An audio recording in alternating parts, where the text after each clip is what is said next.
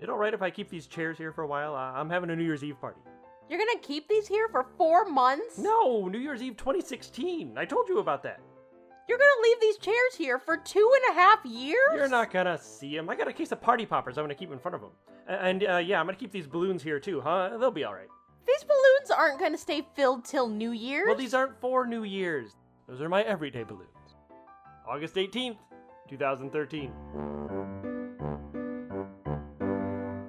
Hello, greetings and salutations, folks. All of those things and more. What more? More. Such as? Such as this example of me one-upping you. That's not one-upping. You don't have That's anything. more. You've got nothing. See? I said more. I said greetings, salutations. You say more. What more is there? More.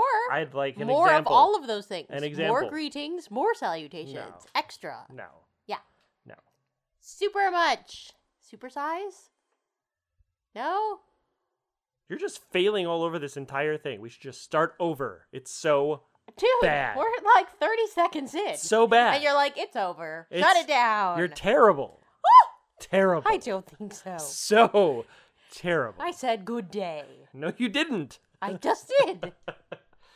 So why don't you just read your post-it? Huh? Why don't you? I shall. Shall you? Yes. Oh.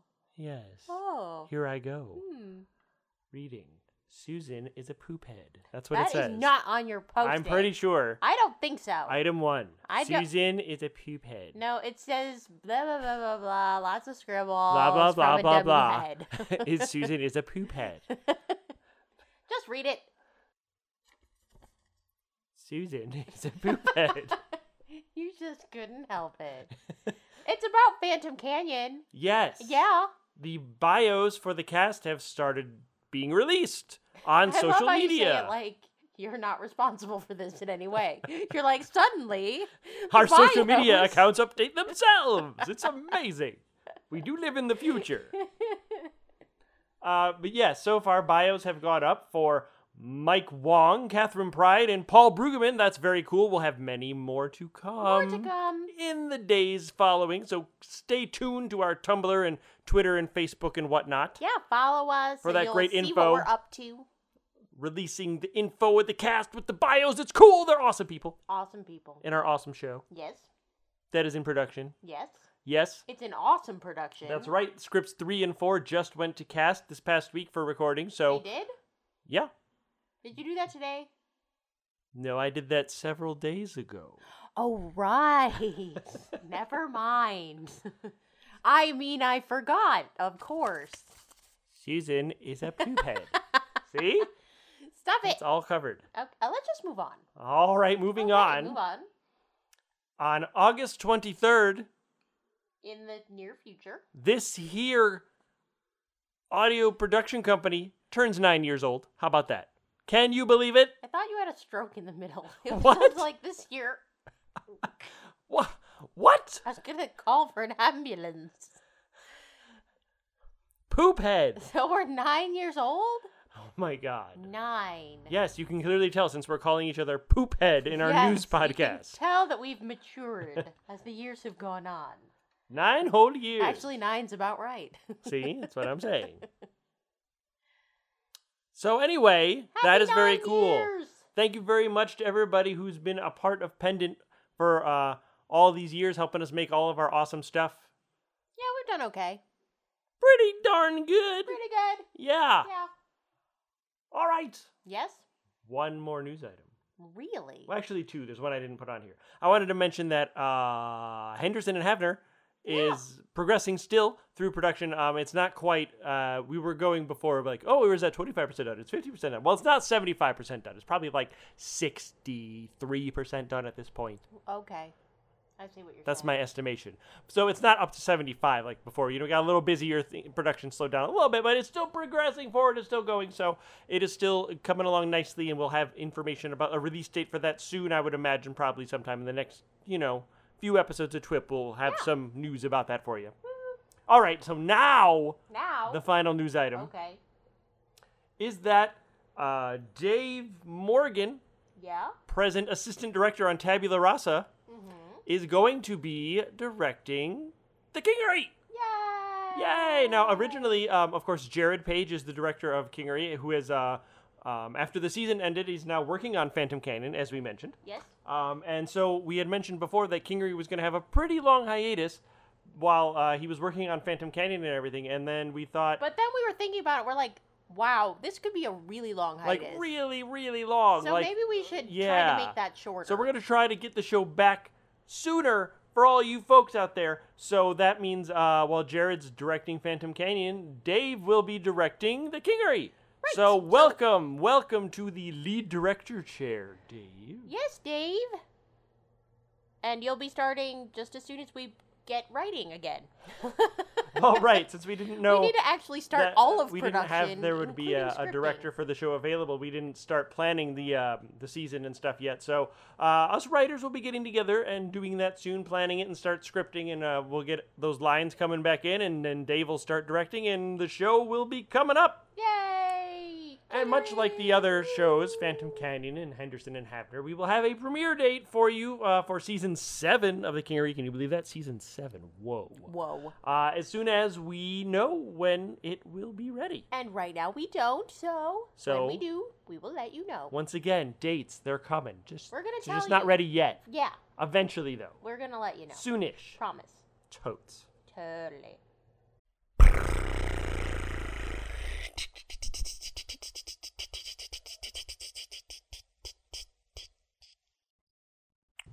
From London, England, we have Chris Britton on the line. Hello, Chris. Hello. How's it going? Lovely. It's going very well. It's lovely to be here. It's been a long time since I've sort of entered the Pendant fold in a physical way, and it's very nice to be back. Well, it's definitely very good to have you. I appreciate you taking the time out, and I know it's being on the other side of the pond. It's late on your end.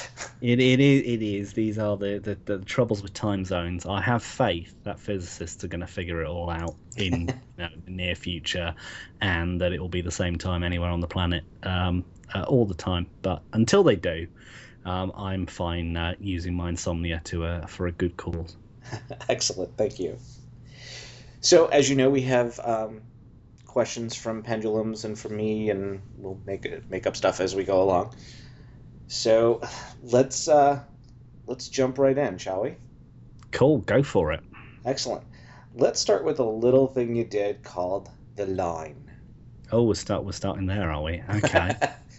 What would you like to know?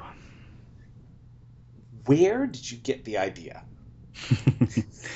Okay.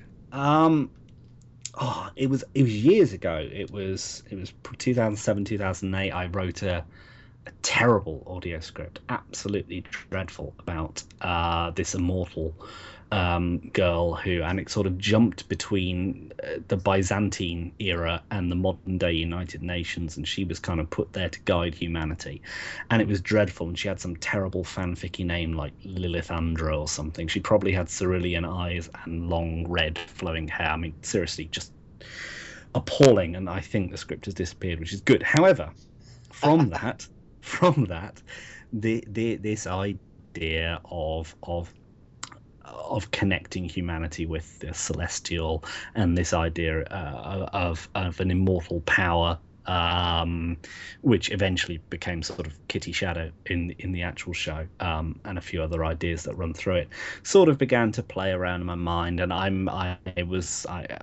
not to turn this into a therapy session, but I was raised Catholic, not in any way in sort of the Magdalene Laundrie's abusive Catholic. I have cool parents, and it was fine. But going to church every week on a Sunday for 16, 17 years, it gets into your brain, and I find it very difficult not to put Catholicism on almost everything I do and everything I think about. And it's it's a big part. I'm not a Catholic anymore. I would consider myself sort of a confused agnostic. I'm certainly not deaf enough about anything to say atheist. But when I write, and when I write about especially serious things, religion tends to sweep in there somewhere.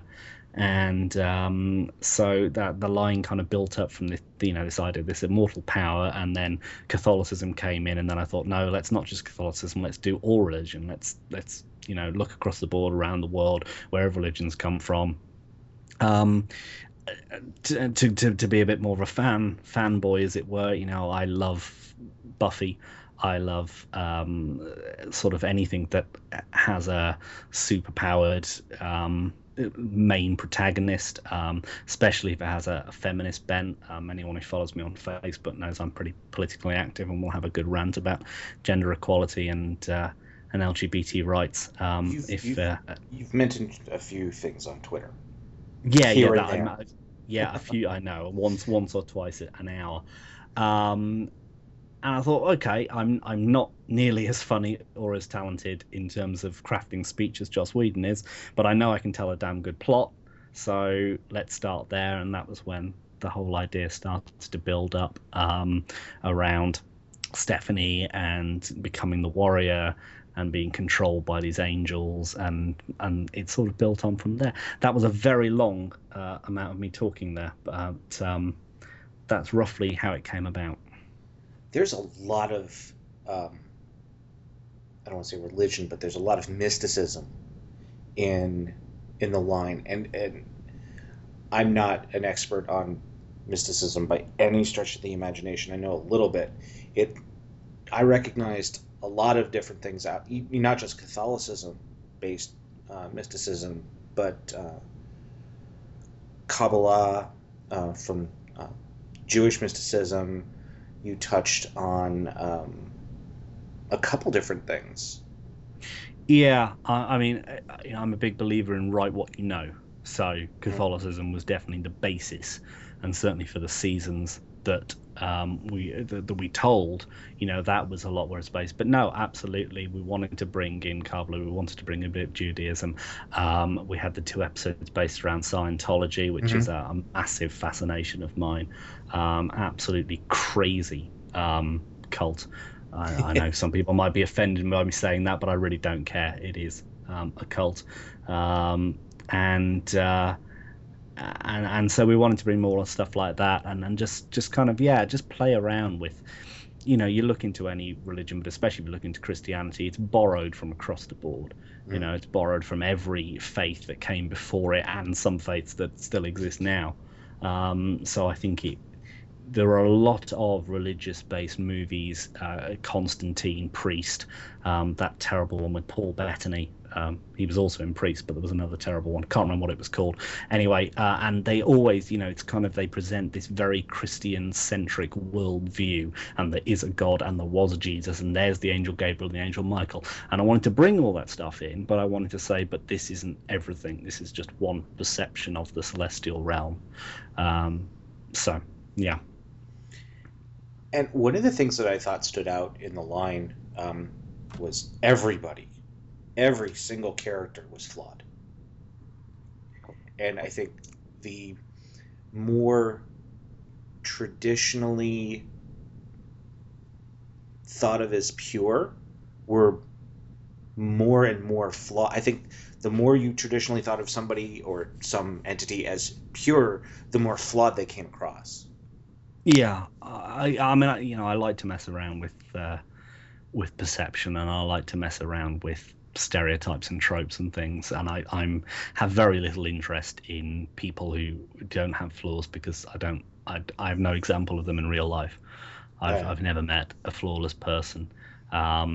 So yeah, I definitely wanted to examine. I mean, sort of Steph comes from a mixture of my teenage/university years and some of my friends and my loved ones, experiences, some more extreme than mine.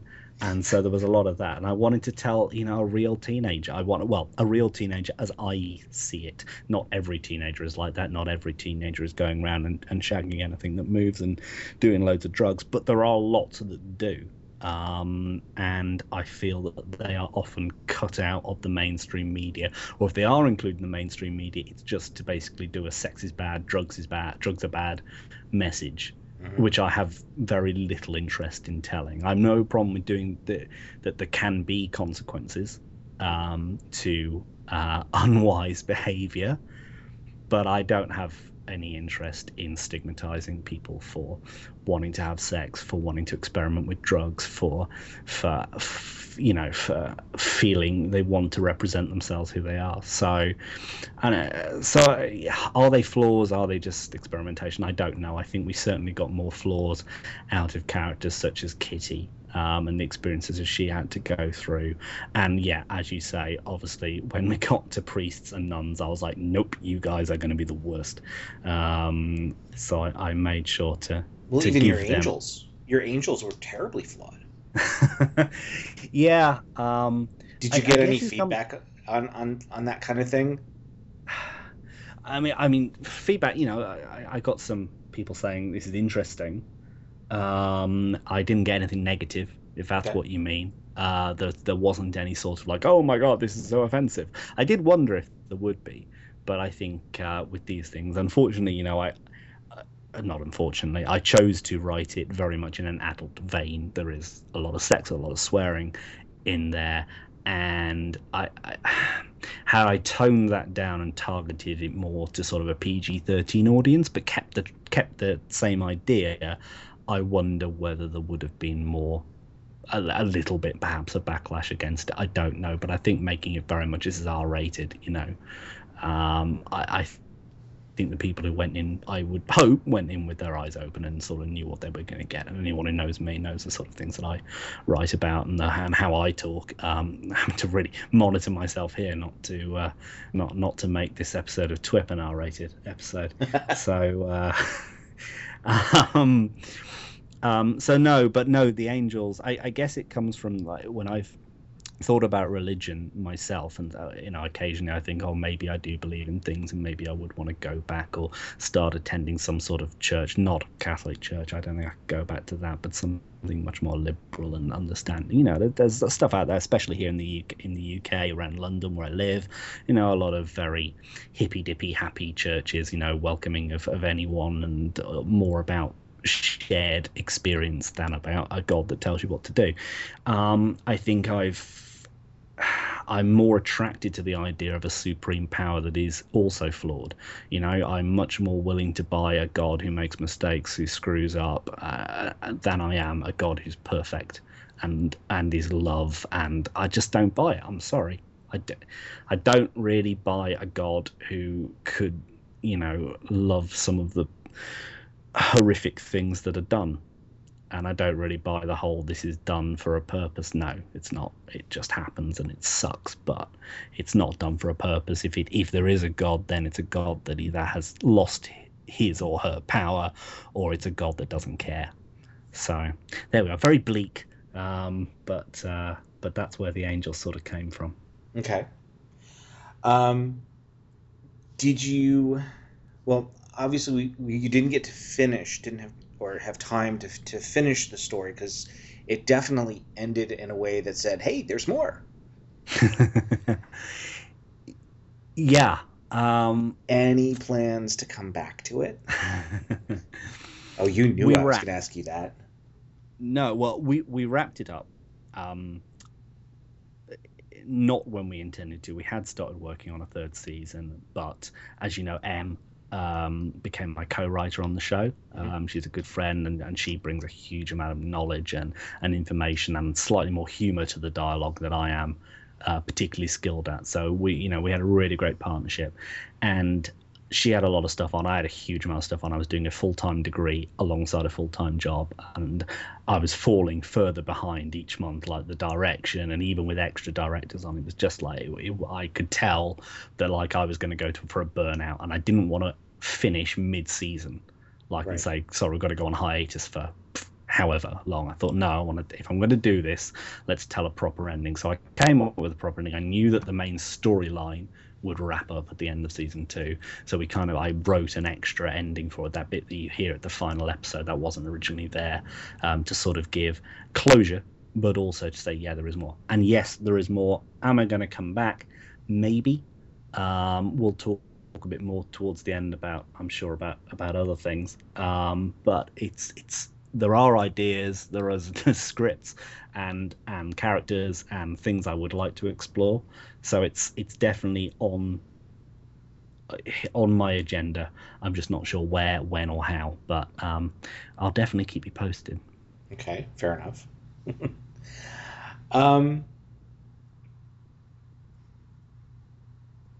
So moving on to another show, Cool. Probably just as mystical. You had a big part in Genesis Avalon. Yeah, I did. Obsidian. And was co-director, editor way back in the day? Yeah, I edited a lot of the scripts from quite early on up until the little trilogy that Kat wrote about Asara's history. Okay. That happened just before the final season. So I edited all the way up to there, which was really fun. I really enjoyed working with Kat. I love her work. I think Genesis Avalon is such a nuanced and deep show, and I mean that is an example of of how she brings so much to it from her knowledge of the different gods, the different faiths that she brings in, the way that they access their powers, all the mythology that she has around it. I mean, it's truly astounding. I said it. I don't know how she keeps quite all of it in her head. I'm sure she must have a wall of post-it notes or something like a serial killer.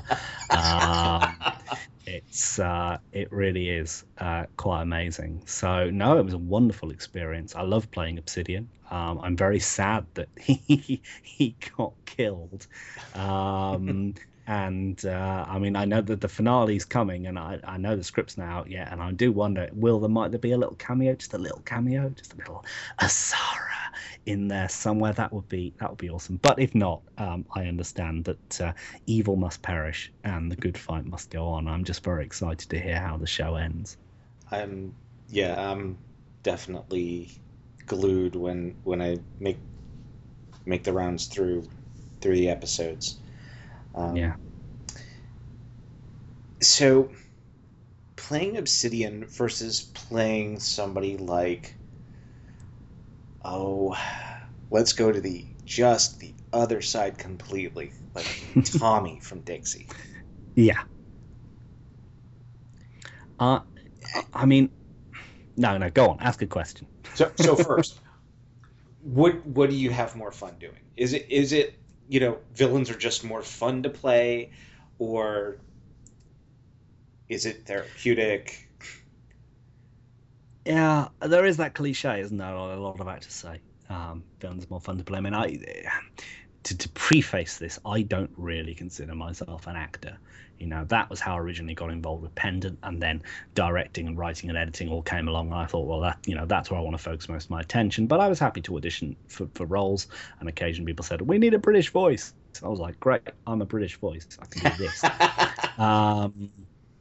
And this is Tommy. I mean, if you go right back to the beginning of Dixie, Tommy speaks quite a lot like this. Oh no, Dixie, what are we going to do? And you're like, oh, Jesus Christ, man. Chill out a bit. It wasn't intentional, but it was quite good that I did not know this, but Jeffrey wrote the scripts so that Tommy does relax as the show goes on. And it just so happened that as the show went on, I more and more gave up of trying to do this RAF fighter pilot from World War II and just thought, no, I'm just going to do him more like me, because that's easier. So laziness abound, but it actually did work in terms of the character arc. Hooray. Yeah, because his story became much more personal than it was more fighter. Exactly. In terms of what was more fun, I enjoyed playing them both. I think Obsidian gave a huge amount of range in terms of that pure malevolent evil, and especially when we went into that trilogy to play Owen, that was probably the most fun I've had acting with Pendant. With those 3 episodes, because I thought Kat crafted such a wonderful storyline. You knew where it was going, and you know who Owen is right from the beginning. Like, oh God, it's all going to go terribly, and then it goes much worse than you think it was going to. And as somebody who likes to write stuff about things being absolutely awful and then getting worse, I appreciated that, and that was a lot of fun. But equally, Tommy was a lovely, sweet role, and it was someone that I felt I could do, because I felt like, okay, I can do this. I loved his relationship with Dixie. I loved how that developed, and I loved that he was a non-traditional male character in the show, in that he was very sensitive and very much into his art, and he actually ends up becoming the stay-at-home father to their daughter, to their son, sorry. And I thought that was great, and I thought it was, it was nice to see that inverse gender relationship between him and Dixie, and I think that was pretty special. Definitely. And I've said it before, I'll say it again, we don't see a body. And well, Jeffrey may be busy, but it could happen. Absolutely. And I've always said to him, and I stand by it, if he brings it back, then I'm Tommy, and I'm back in instantly, without a doubt. No, I agree. There's no body, and there is the case of that pen, so that I have a theory about. But yeah. But obviously Jeffrey's been very tight-lipped about it all, and maybe I hope he comes back to it, because I think there's more mileage in Dixie for definite. Oh yeah, there's a treasure trove of story there, and depending on how it would continue, there's just the sky's literally the limit there, or not even the limit. So, you mentioned that you started off in Pendant acting, but then got into writing and directing. How did that come about?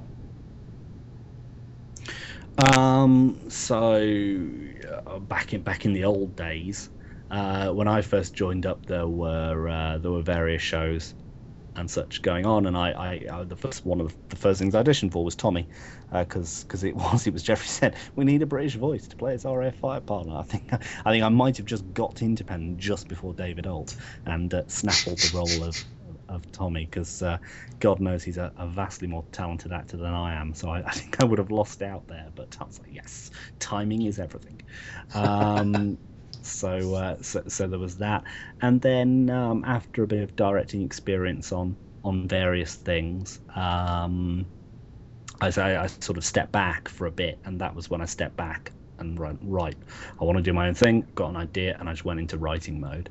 And I'd written a short. Actually, it wasn't originally written for Pendant. It was written a play, which was Losing 83.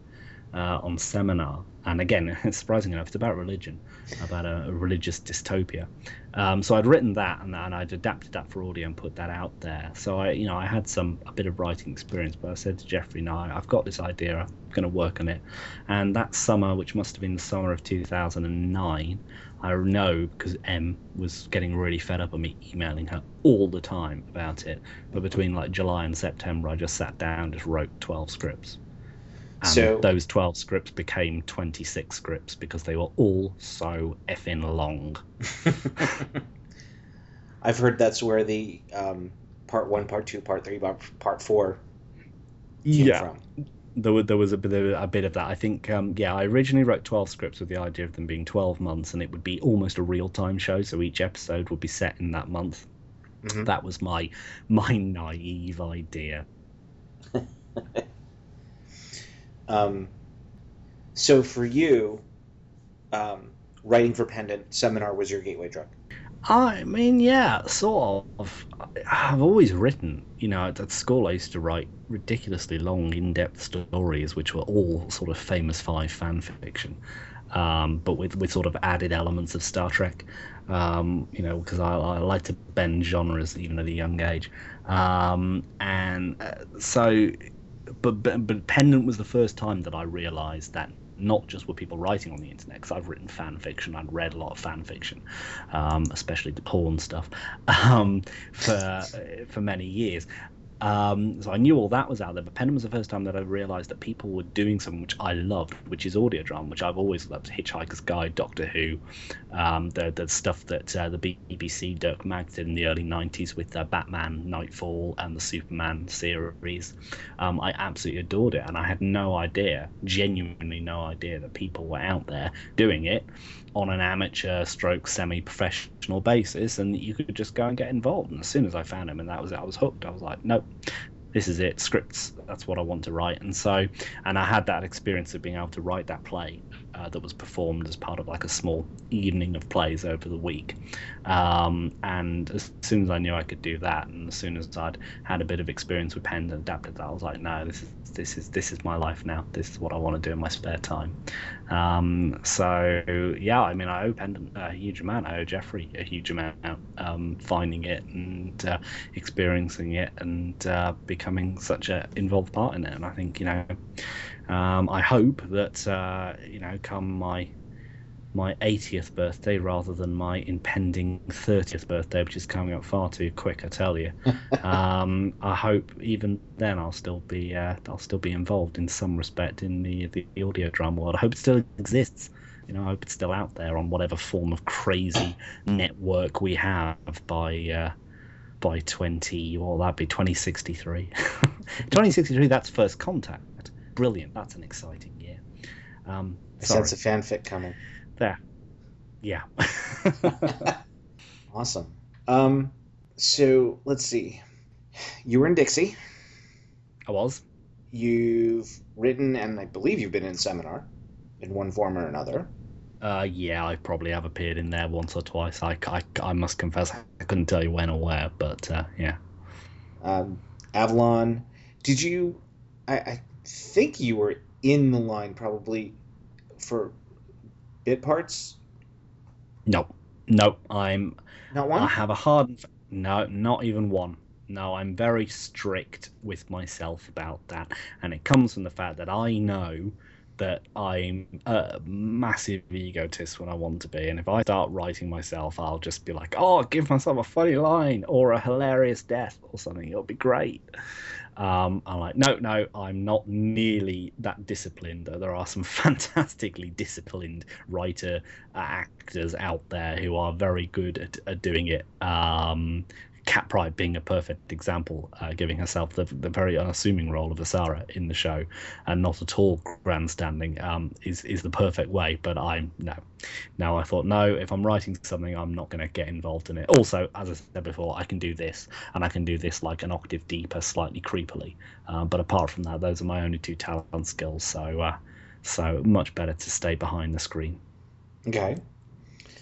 I know you've been in Shakespeare because I've listened not just to the new stuff that has been out, but I went back and listened to the earlier Shakespeare releases. Yeah, I played a teeny tiny part in A Midsummer Night's Dream, one of the mechanicals, flute maybe.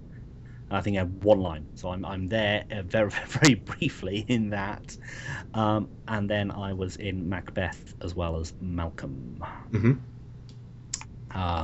Which, God, I've almost forgotten I did that. And it was quite recent as well. I think it's because it was in the crazy time of my life between The Line and now, which seriously has just been a 12-month blur of historical revision and crazy work.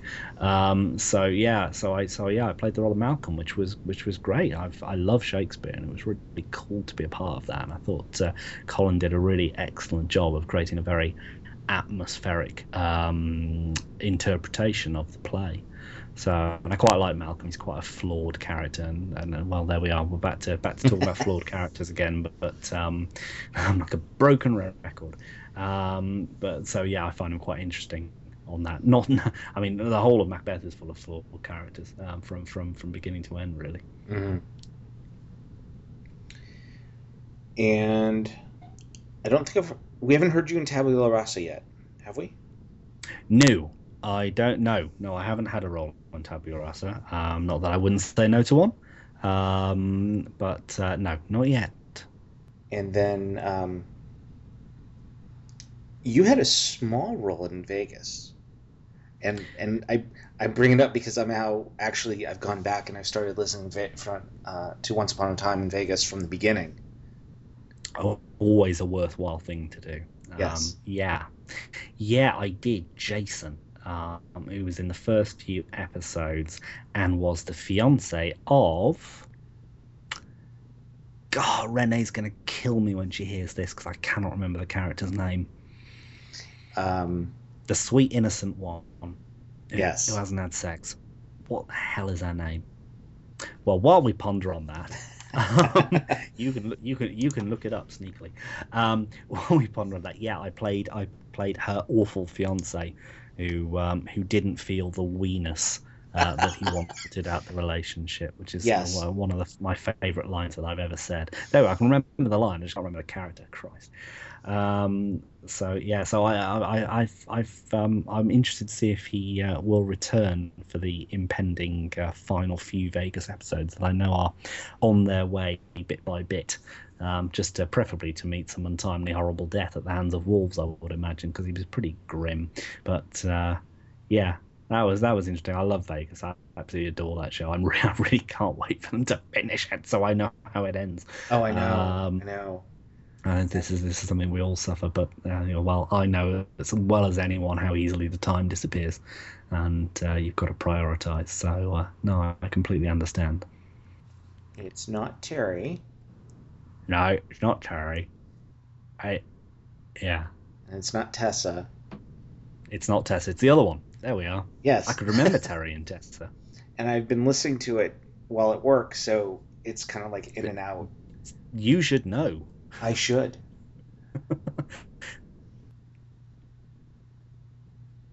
Long, interminable silence as we look the stuff up. You'll cut the silence out, of course, so that'll be fine. It'll sound like we just knew straight away, but you can cut all this bit out, and it can just like, yes, we knew who it was, of course. Ha ha. I know where to look. Chloe, that's it. Right, okay, let's do as I pretended that I knew all along. So, where I played Jason, who was the awful fiancé of Chloe, that character who I remember the name of there. So just splice that back in. Certainly don't leave all this embarrassing stuff around the outside where I don't know what I'm talking about, because that would be hideous. Heck, I'm the interviewer, and I've been listening to it today, so we're... Well, you get no chocolate. Yes. Oh, no. Bad me. So that was fun to listen to, and I think it ended with Jason getting a little bit of a kind of a comeuppance. Yeah, Jason goes on a date with Denise, the trans hairdresser. Yes. And Jason, being a manly man who's definitely totally straight and can't handle any sort of queerness, gets mightily freaked out at discovering that Denise might have a penis, and this upsets him. But actually, I sort of think maybe Denise can like calm him down and reduce his crazed masculinity, alpha male bollocksness a little bit, and they could have a wonderful relationship together. And maybe we'll see that when absolutely when it comes out of hiatus. There's my Gary Stew fanfic ending for Jason. Equally ravaged by wolves. Happy to go down that route as well. So when you're not doing pendant-related stuff, what are you doing? What else is there in my life? Well, I won't talk too much about the general stuff. I work in a job which eats many hours of my day, and it pays the bills, and it's sort of interesting but quite geeky, and certainly not of any particular importance to this particular interview. I live in London with my wonderful wife and our 2 3-legged cats. We got them with 3 legs each. Everyone always said, "Did you get them with 4 legs? You didn't take very good care of them, did you?" Yes, we did. They came with 3 legs. But they're very happy. They hop around like bunnies. It's quite cute. I'm a big movie enthusiast, TV enthusiast. Play a lot of games. Just been hammering my way through The Last of Us, which is possibly the best computer game I've ever played in my entire life. And somehow I just managed to fill the hours. I like to cook. Not always well, but I like to try. And I definitely like to go to the pub for a drink or 7 with anyone who's willing to come. So yeah, that's sort of me. I fill the time amazingly. Any projects you want to talk about? Well, this is a pendant interview, so I don't want to do too much self-promotion, but I'll do an incy-wincy little bit, and I hope you forgive me. Obviously, after ending the line, I had to step away from my associate producer role with Pendant, and that was due to, as I said before, all the various big things going on in life, primarily my degree, which I've now finished and passed, which is wonderful. Show off. Yeah. And so that's behind me.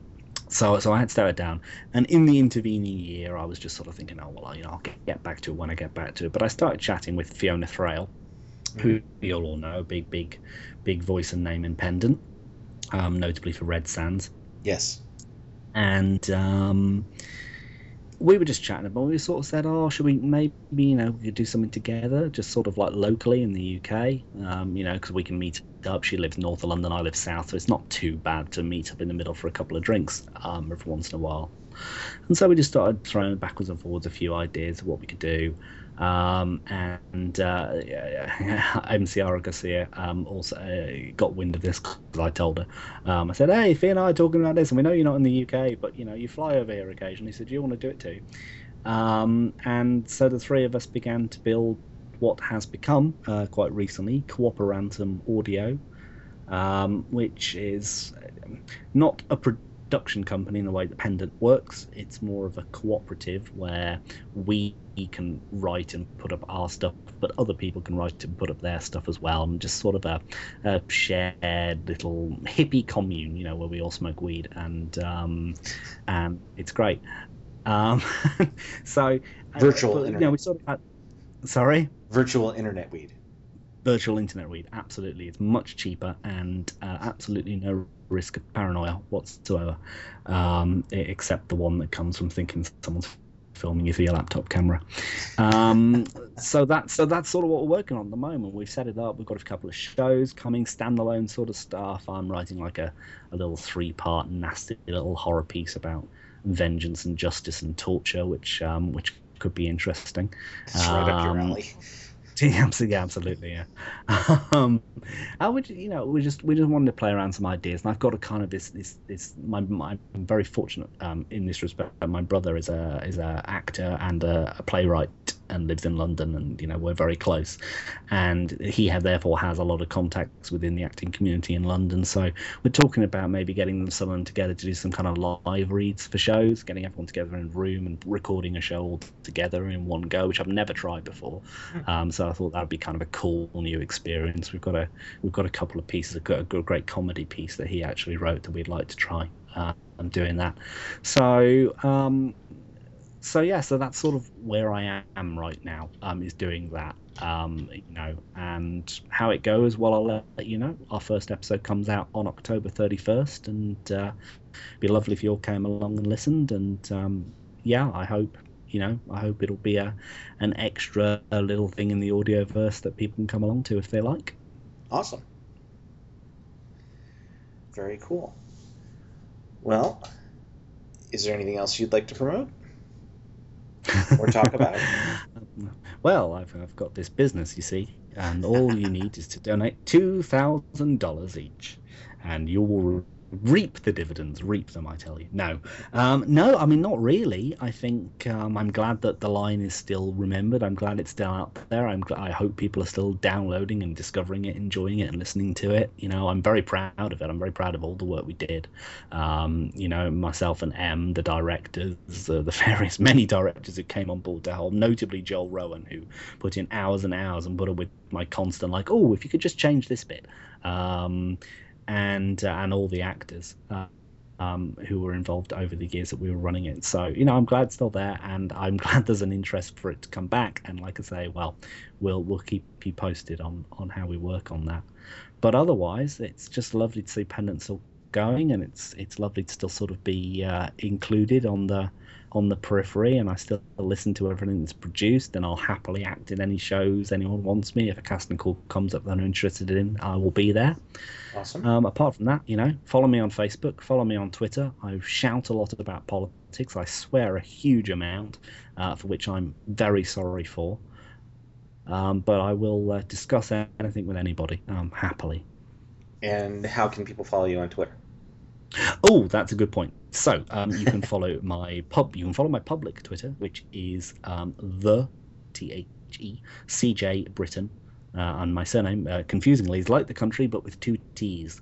So the CJ Britton on Twitter, and on Facebook I am CJ Britton. Yes, just CJ Britton, and my icon on there at the moment is an equal marriage one. It's a little heart with the equal sign through it. And I think it's going to be that for a while, as I'm pretty adamant to just keep going on and on and on about it until everyone grows up and allows everyone to marry whoever they love, as long as they consent. There we are. There's a little bit of politics to end this. Yay, equal marriage, which recently passed in the UK. Oh, I'm going to go on a bit. Which recently passed in the UK, which is awesome.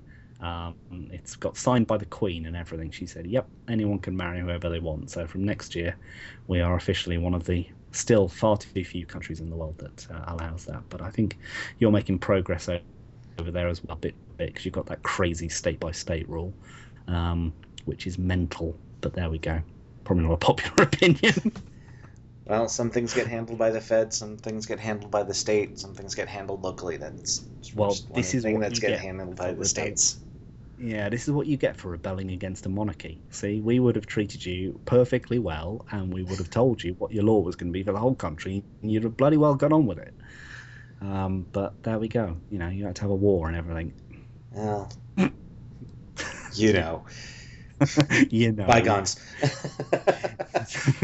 Whatever. Yeah.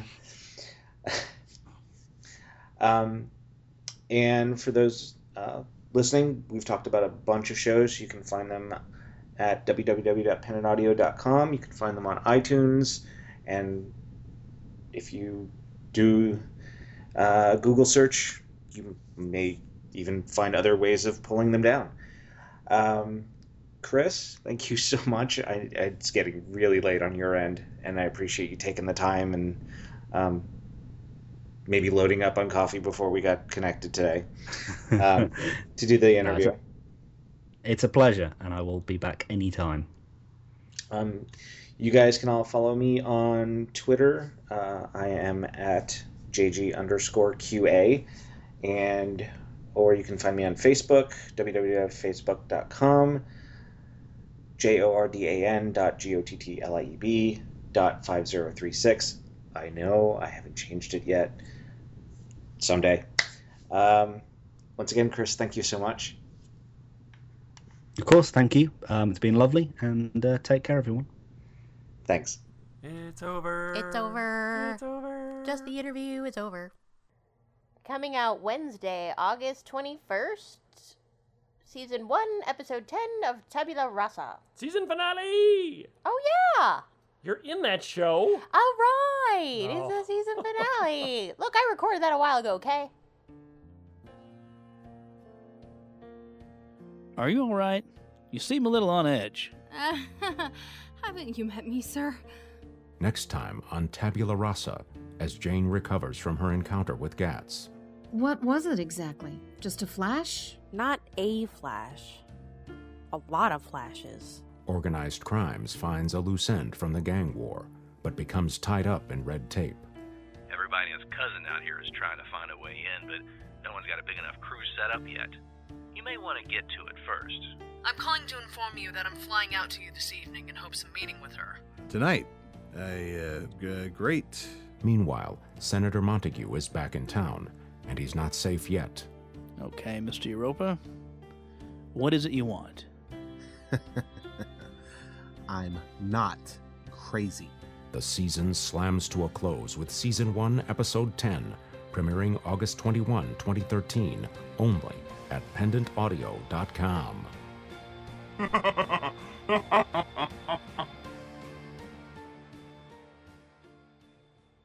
Coming out Wednesday, August 28th, episode 45 of Genesis Avalon.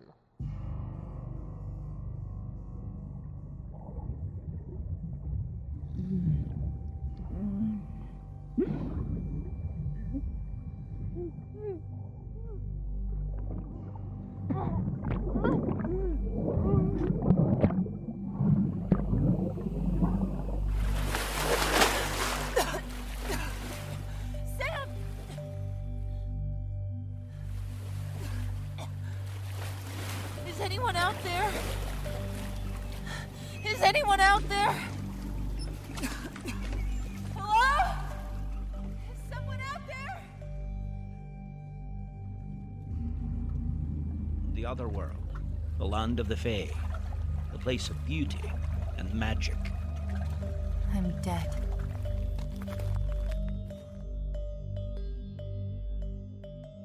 Genesis Avalon, Episode 45, coming August 28th, 2013, only at pendantaudio.com. But I'm not ready to die. Jane Masterson, daughter of Elaine of the line of Corbinic. I welcome you to the Isle beyond the veil.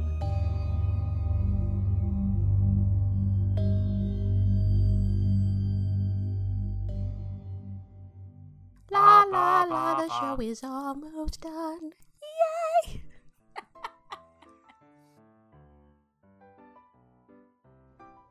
Alright, that's all of our show. Yep, that's all. That's it. We're done. We're not done. We're going back to work, okay? So... We're done recording. Yeah, but we'll see you later. That's what I meant. Yeah. That's obvious. Yes, well... Poophead! What? Stop it! Well, stop being a poophead, and then I'll stop saying it. Okay, stop saying it. Really. So you're looking at me, you're like, should I say it again? Should I? Poophead. Be sure to stop by the website at pendantaudio.com, the Yahoo group at groups.yahoo.com/group/pendant, the LiveJournal community at community.livejournal.com/pendantaudio, the Facebook page at facebook.com/pendantaudio, the Twitter feed at twitter.com/pendantweb, and the Tumblr at pendantaudio.tumblr.com. We'll see you back here in 2 weeks. This is Susan Bridges. I think you mean this is Poophead. No! And Jeffrey Bridges. To be fair, also a poophead. Thanks for listening. I think I'm gonna sneak on your computer and put something at pendantaudio.com/poophead just for you. Like what? Will you Photoshop something? That's gross. You're disgusting. Ew. Get off my show. Mine was funny. Why are you killing it? Get out, you're fired. Hate you. Stop looking at me like that.